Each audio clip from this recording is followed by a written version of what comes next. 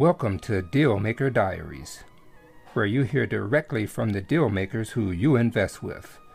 M&A, real estate syndication, and more. Strap in for unparalleled advice, wisdom, and insight from some of the world's best business minds with Don Thomas and G1C Group. Hey guys, welcome back to episode 15 of Dealmaker Diaries. So today we have a very cool guest. We have Mr. Paul Moore, Managing Director of Wellington Capital. A brief history on Paul. After graduating with an engineering degree and then an MBA from Ohio State, Paul started on the management development track at Ford Motor Company in Detroit. After 5 years, he departed to start a staffing company with a partner. They sold it to a publicly traded firm for $2.9 million 5 years later. Along the way, Paul was finalist for Ernst & Young's Michigan Entrepreneur of the Year two years straight. Paul later entered the real estate sector, where he completed 85 real estate investments and exits, appeared on HGTV special, rehabbed and managed dozens of rental properties, developed a waterfront subdivision, and started 2 successful online real estate marketing firms. 3 successful developments, including assisting with development of a Hyatt hotel and a multifamily housing project, led him into the multifamily investment arena. Paul co-hosts a wealth-building podcast called How to Lose Money and is a contributor to Fox Business and Bigger Pockets, producing live video and blog content on a weekly basis. Paul is the author of The Perfect Investment, Create Enduring Wealth from the Historic Shift to Multifamily Housing, and has a forthcoming book on self-storage investing. Paul is also managing director of 2 commercial real estate funds at Wellington Capital. So ladies and gentlemen, let's give Paul a warm welcome. Let's go.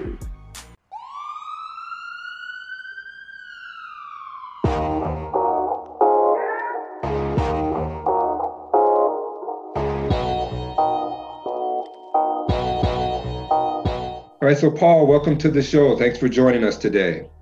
Hey, it's great to be here. Thanks, Donald.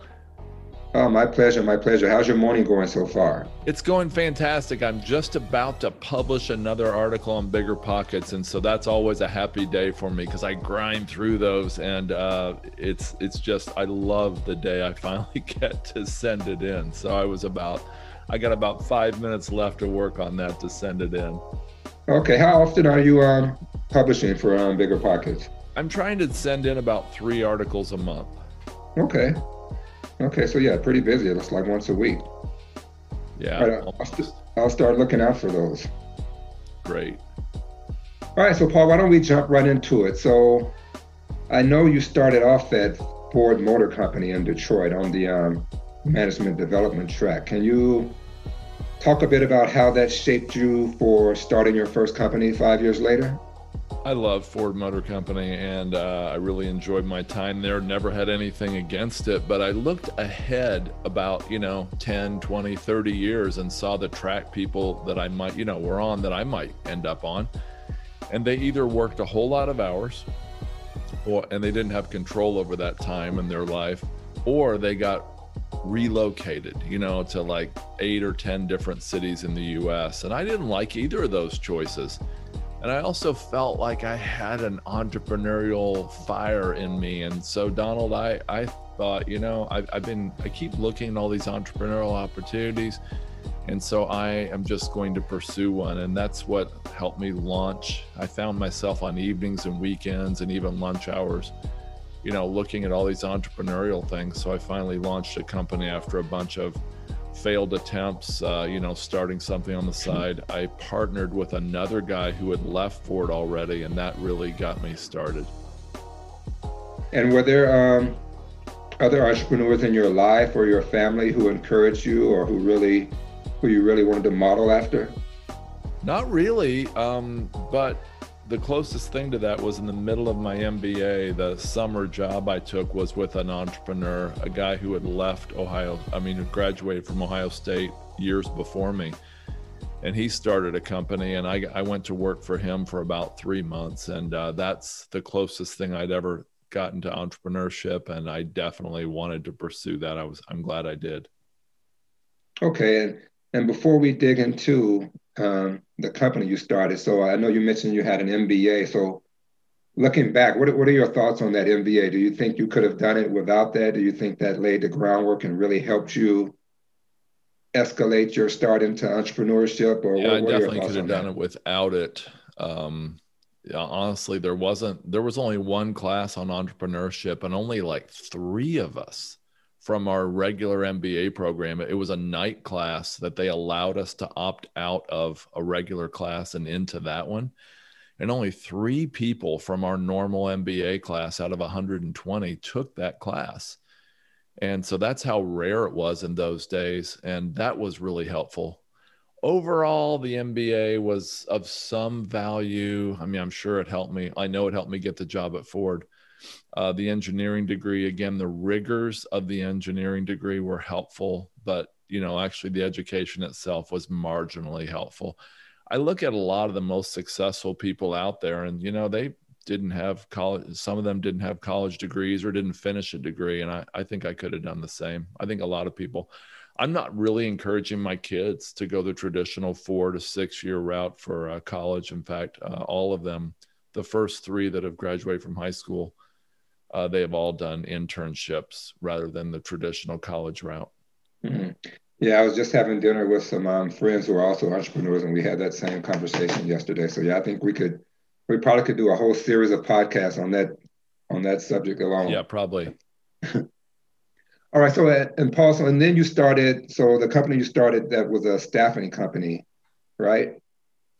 Yeah, I joined a friend to actually start a staffing company. It was actually a PEO, a professional employer organization. And most people haven't heard of that these days. But anyway, we did that for a number of years. We did some side businesses along the way that generally didn't work out, like nurse staffing and therapist staffing. And I was fortunate enough to be finalist for Entrepreneur of the Year in Michigan a couple times along the way, which I'm still amazed that I had that privilege. And then we sold our company to a public firm after 5 years. Okay, and yeah, so yeah, I mean, I think that's a pretty great achievement within 5 years. So what are some of the most valuable lessons from that venture that you still hold dear to this day, to that first exit? I can tell you a lot of the lessons I learned right after the exit that were really painful and valuable, and that's what's most foremost in my mind. But I'll tell you this, at the time, I used to make a joke, us entrepreneurs are really fortunate. We have a lot of freedom. We're free to work any 80 hours a week we want. And I don't think I thought that was cute and everything, but I don't think that was really healthy. I think if I would have realized it, I was only like 29 to 34 years old during those years. So, I guess it was, more acceptable then to be as driven as I was. But I think if I would have really recognized this one fact, an entrepreneur's work is never done. And that's not like a cute phrase. Think about it. There's always a long to-do list at the end of every day, whether you quit your, 4 o'clock or 8 in the evening or midnight, there's always a long list in front of you. You'll never be done. Absolutely. So I wish I would have thought that through. I had 2 kids, very young kids, and I probably missed a lot of hours with them that I should have had if I would have thought through that a little better.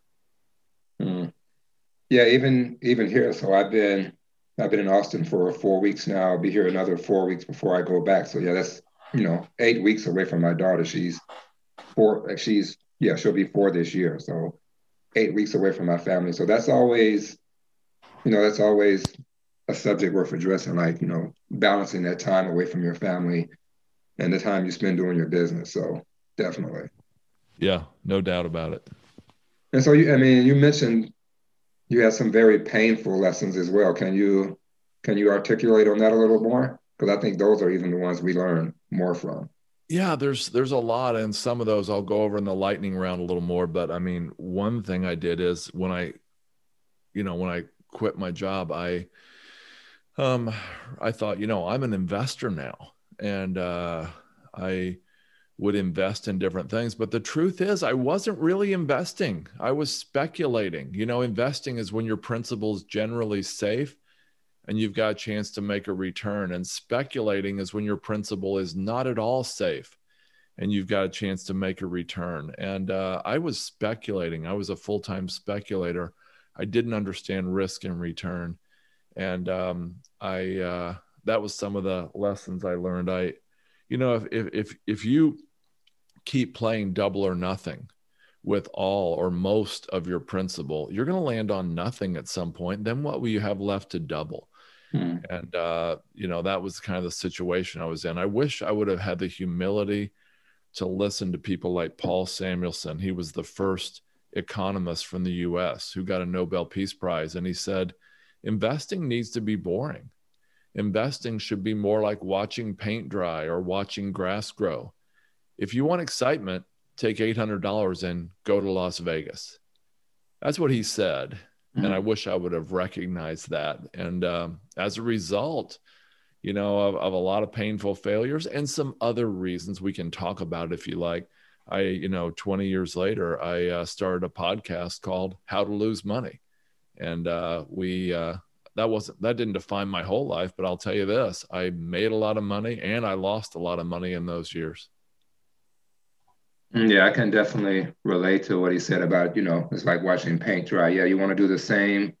It's like habitual, right? It's like a habit. You want to do the same thing day in and day out. It's boring, but that tends to be what works instead of investing on, whatever fad is trending for the day, I think. It's so true. I mean, Warren Buffett's life over the last 70 years has been unbelievably tedious and boring. I mean, it sounds really cool, but if you dug into his day-to-day life, it was very boring. And it's very impressive that he was able to do what he's done. But that's the price he paid. Yeah, absolutely. Yeah, and Paul, and you mentioned you were a finalist for Ernst & Young's Michigan Entrepreneur of the Year 2 years straight. So what qualities and or skills do you think allowed you to achieve that? I think it was, honestly, we had an obsession with customer service at our company. And I think that came more out of a personal obsession, a personal character qualities my business partner and I had. He even wrote a book during those years called Customer Success, which was quite a great book about how to think through what would make the customer successful and do that for them, even when they don't ask. And a simple example is my daughter and I went to get her a new iPhone a few weeks ago. And she said, she'll just take the latest iPhone. What do you have? And they said, well, iPhone 12 is the latest. We knew that. And they didn't tell her that there was an iPhone 12 Pro Max. And so we just thought, we said, what are the options? And they said, well, we've got this blue iPhone 12 and this red iPhone 12, and there's this gunpowder black one. And so she chose one and got home and said, wait a minute, this phone's smaller than both my parents. And she compared it to my 10 and my wife's 12 Pro Max. And she said, wait a minute, she was only 16 or 15 at the time, by the way. She just turned 16. And so she called them and said, my iPhone's smaller than my parents. And they said, well, you didn't get the 12 Pro Max. She said, I wasn't offered the 12 Pro Max. I didn't even know. I just asked for the latest. And they said, well, you should have asked for the 12 Pro Max. She said, I didn't know there was one. And see, the customer success in a better for the company, better for that phone company, better for Apple would have been them offering the higher priced, higher size model. She's got little eye problems. And so she really needed, a bigger phone, and they didn't even ask. And I didn't think to ask either, I guess. So anyway, the point is, it shouldn't be the customer's job to know everything as the company. And that's what we did really well. And I think that's one of the reasons we had the success we had. Definitely. Yeah, that's a good story. All right, Paul, so let's get a bit technical then. So what are some of the strategies you recommend for people to earn total returns of 15% safely in an environment where they're paying only 1% to 2% on savings accounts, CDs, and money market funds? You know, it's amazing to me how many of us, me included over the years, have thought that, hey, look at HGTV. Look at these people flipping houses. I could do that. And people have gotten to the point where they think they can be a house flipper. They think they can be like Chip and Joanna Gaines or whatever. They think they can passively own real estate. Owning and operating real estate is anything but passive. It's actually quite a lot of work, and it's a great way to ruin your retirement if you want to go into passive ownership, retiring it. Now, if you don't mind dealing with toilets, tenants, and trash and actively managing, if your makeup is set up for that kind of stuff, great, go for it. I get it.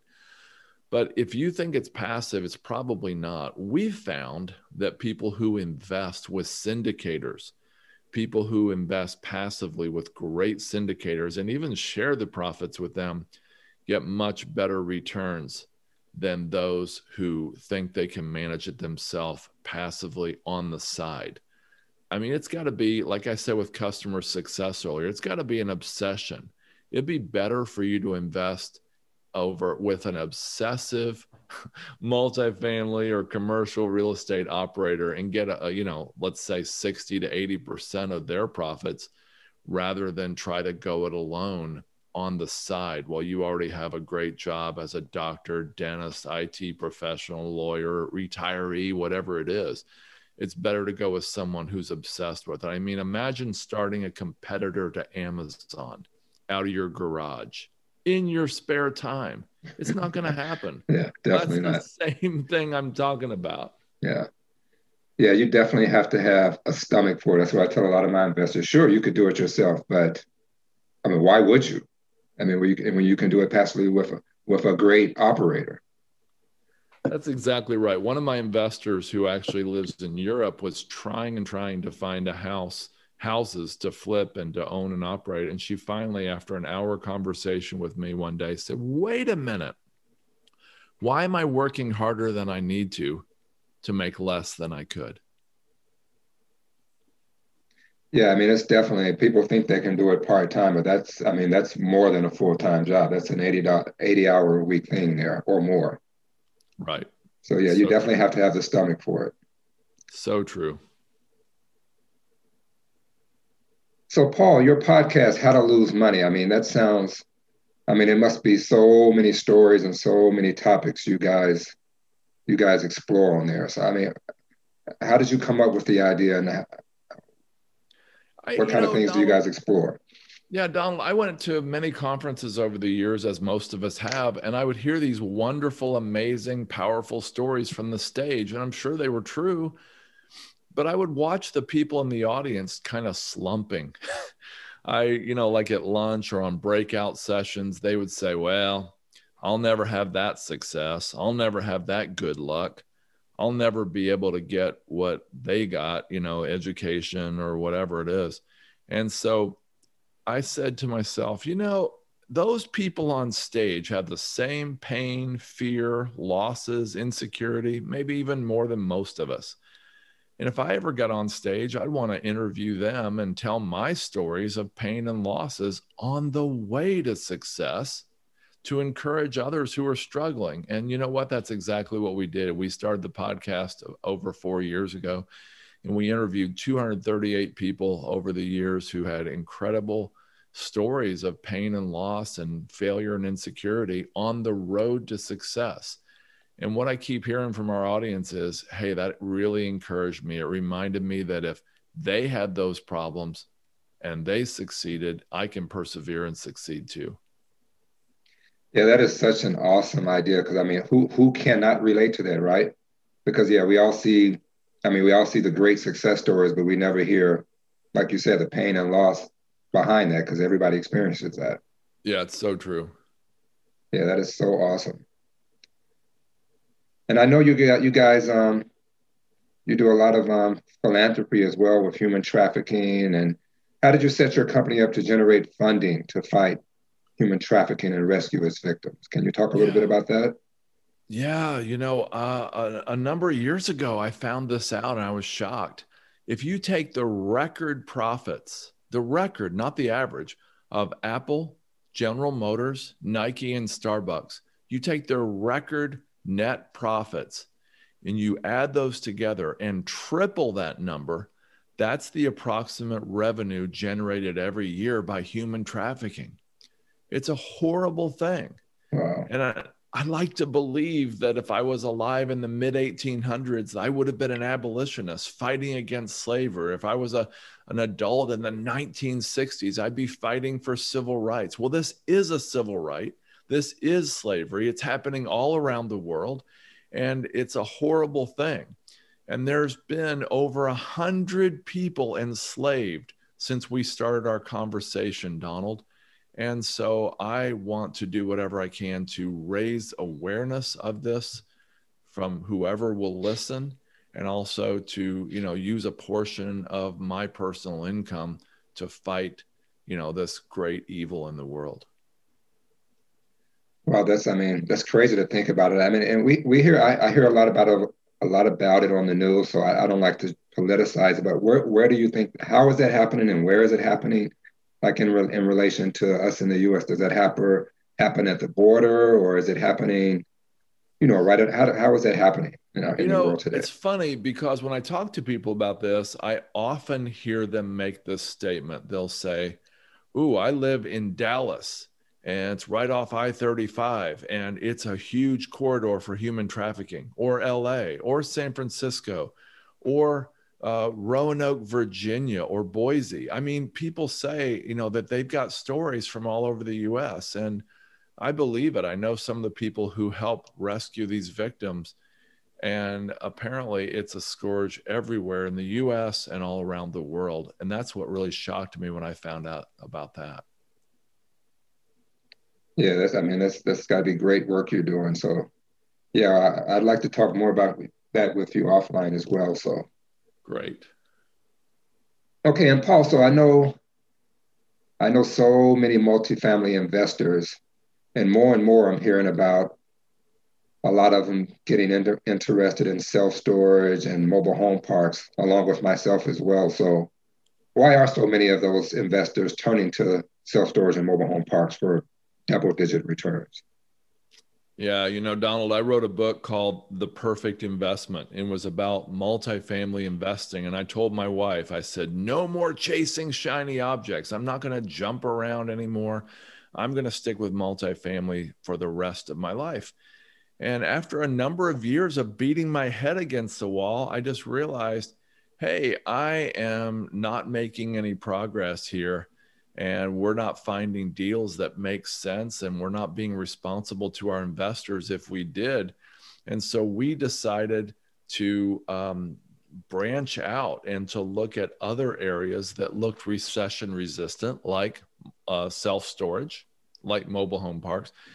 And we were quite shocked. Donald, there's so much I could say about this. I'll summarize a few comments here. There are 53,000 self-storage facilities by most counts in the US, and about half are owned and operated by mom and pop operators. 76% of them are owned by independent operators. And so like what I'm saying is half of those independents are mom and pops, which means they don't have the desire or the resources or the knowledge, or they don't care about maximizing the income and increasing the value of their facility. But there's a lot of intrinsic value that's sometimes buried in their asset that they don't even realize is there. For example, adding U-Haul to a self-storage, you can make anywhere from up to $5,000 a month in commission adding U-Haul. Let's say you added just $3,000 a month. Well, that's $36,000 a year. Divide 36,000 by the cap rate, and that's typically 5, 6, 7%. You just added over $500,000 in value to that self-storage facility. Let's say you added locks, boxes, tape, scissors. You charge late fees. you upgrade, you take some of that vacant land and add, RV or boat parking, which is huge right now. There's a lot of things you can do to do value add. I thought value add was only, for apartments in, upgrading and painting and new lighting and new appliances, countertops and cabinets. Who would have thought there was value add in a, self-storage facility, 4 pieces of sheet metal, some rivets and a door, but there is. And if you think about it, if I raise your apartment rent, let's say you're paying $1,000 a month for an apartment from me. If I raise your rent by 6%, you may not be willing to pay that additional $60 a month or $720 a year. But if I raise your self-storage rent, let's say you're paying $100 a month. If I raise that by 6%, you're probably going to be maybe a little irritated, but you're probably not going to take a Saturday, get your friends together, rent a U-Haul truck to move your your treasures down the road just to save $6 a month, especially when it's month to month and you don't have to keep it. You're thinking, I'll be out of here in a few months anyway. And typically they're not. Mobile home parks are kind of similar in some ways. And that is, it's very, very unlikely that people will move. Not 85 to 90% of the 44,000 mobile home parks in the US are owned and operated by mom and pop operators with one facility, compared to only 7%, by the way, of large multifamily. And so if 85 to 90% of those 44,000 are, owned and operated by people who don't know how or don't have the desire to maximize income and increase the value, that's a huge opportunity. And there's also been a stigma for years about mobile home parks. As you can imagine, it's not a place people wanted to invest in. And so there's incredible inherent value in mobile home parks that can be capitalized on. I invested in one February of 2020. We went to Louisville, Kentucky, invested with a friend of ours. He acquired it for $7.1 million. That was about half equity and half debt. So about $3.5 million cash, our cash, and other investors on our team and otherwise who invested in this. And he went to work doing four things. Number one, he wanted to slash operating costs. Now, the owner of this park had lived out of state. She had not visited the park for over 5 years, and she benefited incredibly by the cap rate compression. Let's say cap rates had gone down from 10 to 6%. And so that cap rate compression meant she made millions of dollars, even operating a mediocre mobile home park. Anyway, he lowered costs, number one. Number two, he passed the utilities back to the tenants, which is very standard and common throughout the multifamily and mobile home park world, but she hadn't done it. Number three, he raised the rates a little bit. They were 25 to 35% below market. He raised them a little. And number four, he started down a path to filling the 50 vacant spots at the mobile home park. Well, he told me, that this place would be worth at least $13 million in 3 years. And with a $7 million acquisition price, that was pretty powerful because, all that increase in equity, that other $6 million, will go to the investors, not the bankers. And that's one of the things we love about using safe leverage. Anyway, he got a $15 million offer in only 6 or 7 months of owning it. Sold it in December for $15 million. And that equity was, basically tripled. And very, very powerful story. And here's the thing, that kind of stuff is possible. It's not very possible in most areas of the world, but as far as most asset types, but in mobile home parks and self-storage, that kind of increase is possible when you're buying from a mom and pop. Yeah, and I wanted to ask you, so how do you, so like you mentioned that stigma that mobile home parks have, which I think is probably unwarranted in a lot of the cases. How do you educate your investors to get them past that stigma and interested in investing in a mobile home park? Donald, I thought that would be really hard, and it wasn't. We found out our investors were looking to us to make, to do the due diligence. They were looking to us to find the right assets to invest in, number one. because they trusted us. Number two, they weren't as interested in the asset type as, as they were the safety and the stability and the predictability of the cash flow, the income, and the capital gain. And mobile home parks, just like other asset types we've talked about, provide all of that. Okay, yeah. So if they're savvy investors, the numbers tell the story then, right? Yes, that's true. Okay. All right, very good. So Paul, you have a lot of experience in real estate, which includes flips, subdivision development, multifamily self-storage. You've done some hotels, waterfront lot flips. Can you expand on some of the experience you have and some of the more interesting stories you've had in your investing career? Yeah, there's so many stories. I can tell you that of everything out there, I think this opportunity to unlock intrinsic value has been the most powerful. And I would say to multifamily, single family, commercial real estate investors of all types, it's really hard out there right now. When we're recording this, at least in the spring of 2021, it's perhaps the most overheated real estate market I've ever seen. And I'm, over 20 years in the business. And so I would say, go look for intrinsic value. Go look for mom and pop operated assets of all types. And it could even be in the single family realm. I know somebody who buys houses and pays full price for them. They seem way overpriced to most of us, but he actually unlocks much value by, furnishing these houses. They're near campuses, and then he'll rent them out by the bed, and he'll make huge profits doing this. Or taking an apartment and then just furnishing it and renting it out for, not only Airbnb, but also for long-term, nurses that are traveling or people who want long-term furnished apartments. Huge profits in those type of arenas. And so that's what I would say to people is that's kind of my life message right now. And that is finding these opportunities where there's this intrinsic value. It's more than value add, though that's what it is too. I call it unlocking intrinsic value. And it's when the intrinsic value, in other words, what could be, is much higher than the extrinsic value. In other words, what is. And unlocking that, you asked me about stories. One time I bought a 5-acre waterfront lot that was not subdividable. I found a loophole in the law to subdivide that and turn it into 5 1-acre lots. Now, the whole thing would have sold and did sell to me for like $650,000.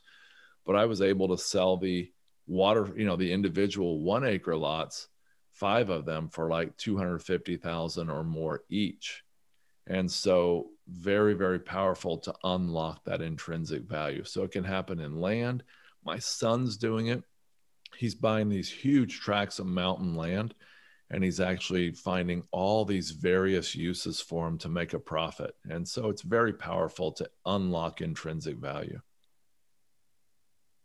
Okay, yeah, very interesting. Sounds like you just need to be creative and think outside the box, as cliche as that sounds, right? Yeah, that's absolutely true. And that's exactly what I love doing right now. Okay, and Paul, you have an interesting riches to rags and backstory. Can you talk a little bit about that? Yeah, it's funny. It ties right into what I said a few minutes ago. What happened is in 1997, I had about $1.5 million in my bank from selling to a public firm. Exactly 10 years later, in the fall of 2007, I had $2.5 million in debt. And I didn't realize we were going into the great financial crisis, the biggest downturn since the Great Depression. Nobody knew that was coming. We have to remember that as I unfold this quick story. And so I was sitting in my chair one day, and I was thinking, I was actually meditating. And I was like, what should I do here? I'm in big trouble. My back's against the wall. And about that time, my business partner had left me with all the debt. He said, I quit. I can't take on half of these debt payments anymore. I just can't take this. So you can have all the properties and all the debt. And so that was, like I said, $2.5 million in total debt, including my house and, vacation home and everything like that. Well, I decided, I just really sensed I was supposed to study George Mueller. Well, George Mueller, Mueller, is the English spelling. He was German, and he actually moved to England. And in the early 1800s, he had set up orphanages to care for orphans in Bristol, England. And he had some really radical views on everything, including the view that you shouldn't take on any debt and you shouldn't do any advertising. Those are things that I just, never agreed with. But at any rate, I thought, what would George Mueller do if his back was against the wall like this? And I concluded that George Mueller would do something really radical, and that is he began giving his way out of debt. And so I thought, okay, that's crazy. So I met with a couple of friends who were encouraging me to declare bankruptcy. And I said, hey, I'm going to give my way out of debt. Dead air is what I got from them too. And then I told my family, my wife and 4 kids, look, we might lose everything, but we'll see what happens here. So we began to give to more aggressively to different charities and my church and things I was passionate about. We gave a set amount every week, and it was painful every week, but we began to do that. And after about 4 weeks, I came up with this idea about taking that 5-acre waterfront lot and using this loophole I found in the law. The idea dropped on me completely out of nowhere in a random conversation at a Subway restaurant with somebody. And the idea came to me about how to subdivide this into 5 1-acre lots. That wasn't planned. That story I started to tell you earlier, it wasn't planned that way originally. And that led to all kinds of gyrations and things. And I went to the Planning and Zoning Commission. I presented this crazy idea, and they sort of reluctantly approved it. 13 months later, I was completely debt-free. I think Awesome. It started with that decision, though. People in some places in the world and some places in America, they call it karma. Other people call it the law of reaping and sowing. That's what I believe. And I think if we give generously, often, it's not a vending machine, it's not automatic, but often we'll get back more than we gave. Yeah, definitely. I'm definitely a fan of that school of thought as well. Awesome. All right, I want to get one more. I'm keeping an eye on the time because I know we're kind of tight here. So there was one interesting thing in your bio I saw. So how are commercial real estate investors partnering with the IRS to reap significant profits while virtually paying no taxes? Yeah, that's a cute way of saying that the IRS, I guess, reluctantly is following the government's lead and giving commercial real estate investors incredible opportunities to build wealth without paying taxes. I can summarize by saying that a friend of mine who'd been in commercial real estate for about 20 years said, if the American people knew how little in taxes we actually pay, there'd be another revolt on our hands, and this time it would be against us. There are lots and lots of ways that commercial real estate investors can use the IRS code legally to not pay taxes. And in fact, there's cost segregation studies, there's bonus depreciation, there's the 1031 exchange, kicking the can down the road to retirement. Actually to death, and then the reset basis of someone's real estate assets at their passing. So many ways to save on taxes, and very, very powerful. That same guy who told me about the tax revolt showed me on paper over 2 grueling hours on his spreadsheets how to take a $20 million investment over 20 years and turn it into $131 million in profits along the way over 20 years, ending in 20 years with a $210 million portfolio of assets, that's debt and equity, and not paying any taxes at all along the way. Yeah, it's amazing. I mean, I just found out about cost segregation maybe about a year ago, and yeah, even just that particular facet of it is just unbelievable, mind blowing. Really is. All right, good stuff, good stuff. So let's jump into the lightning round. I know we don't have much time left, but I want to go through a few of All these with right. you.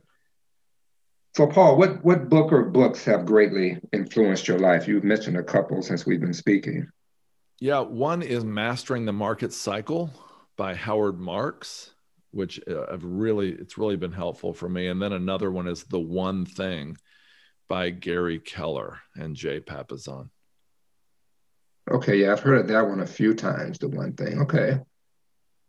And how has a failure or perceived failure actually allowed you a greater success later?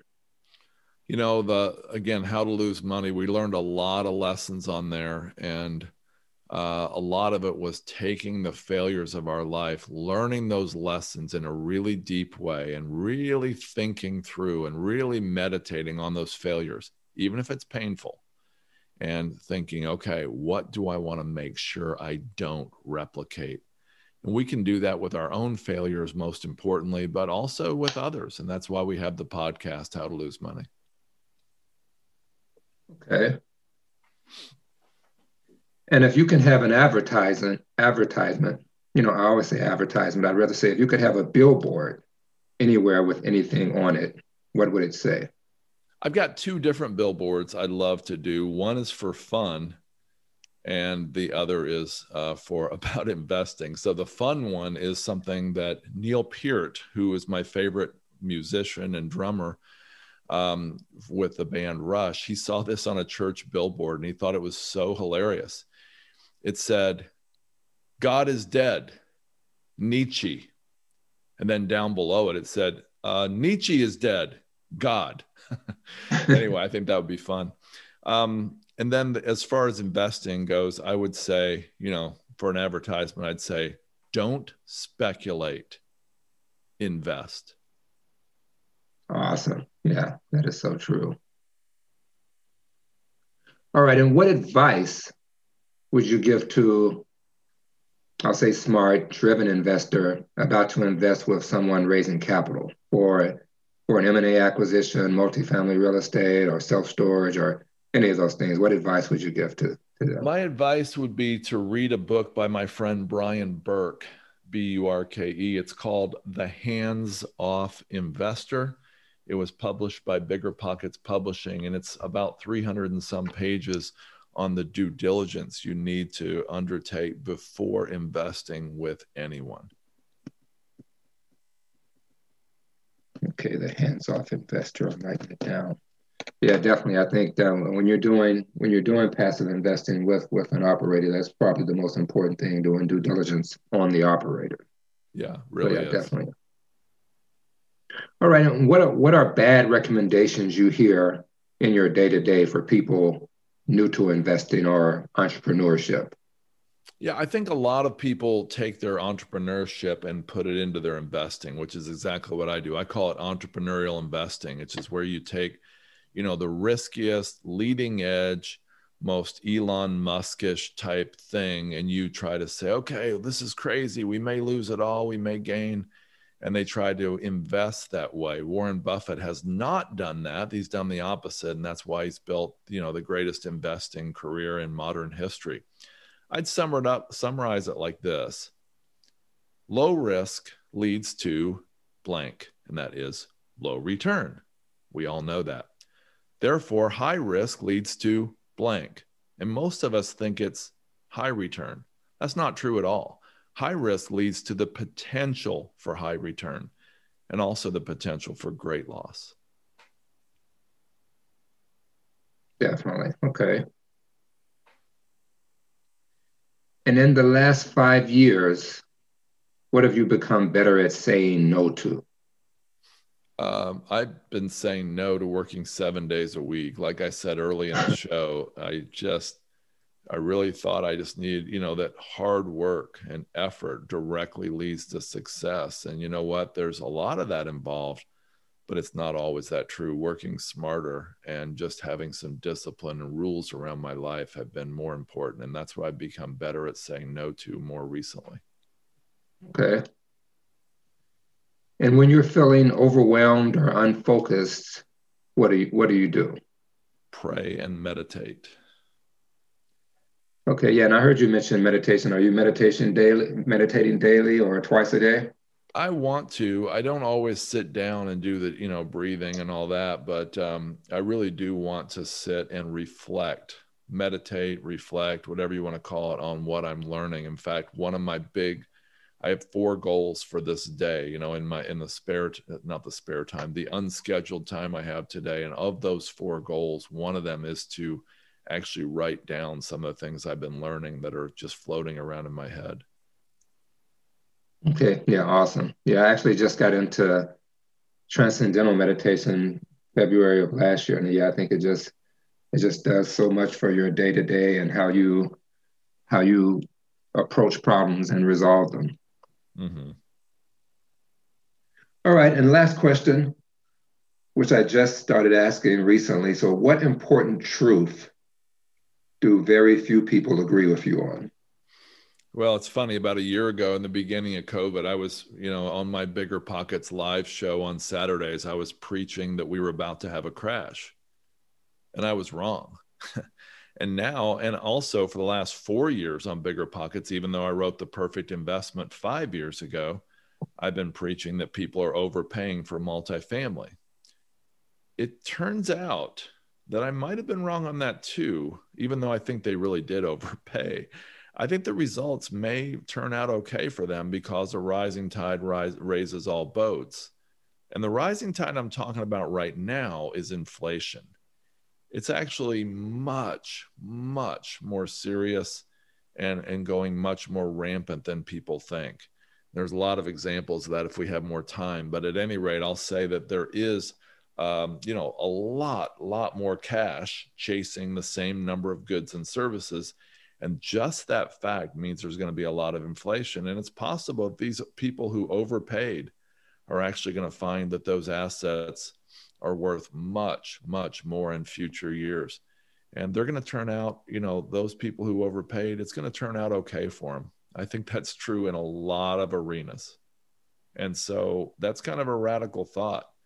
What that leads me to say is what I told another real estate investor who was agonizing over this on Monday night. And that is, it might be okay for you to overpay or at least pay full price for stuff. I hate to say overpay. And it might be okay for you if you can get debt at like 3%, it might turn out well for you because 3% might be way less than the future inflation rate. If that's true, then it's possible that that's sort of like free money. Yeah, definitely. Okay, interesting.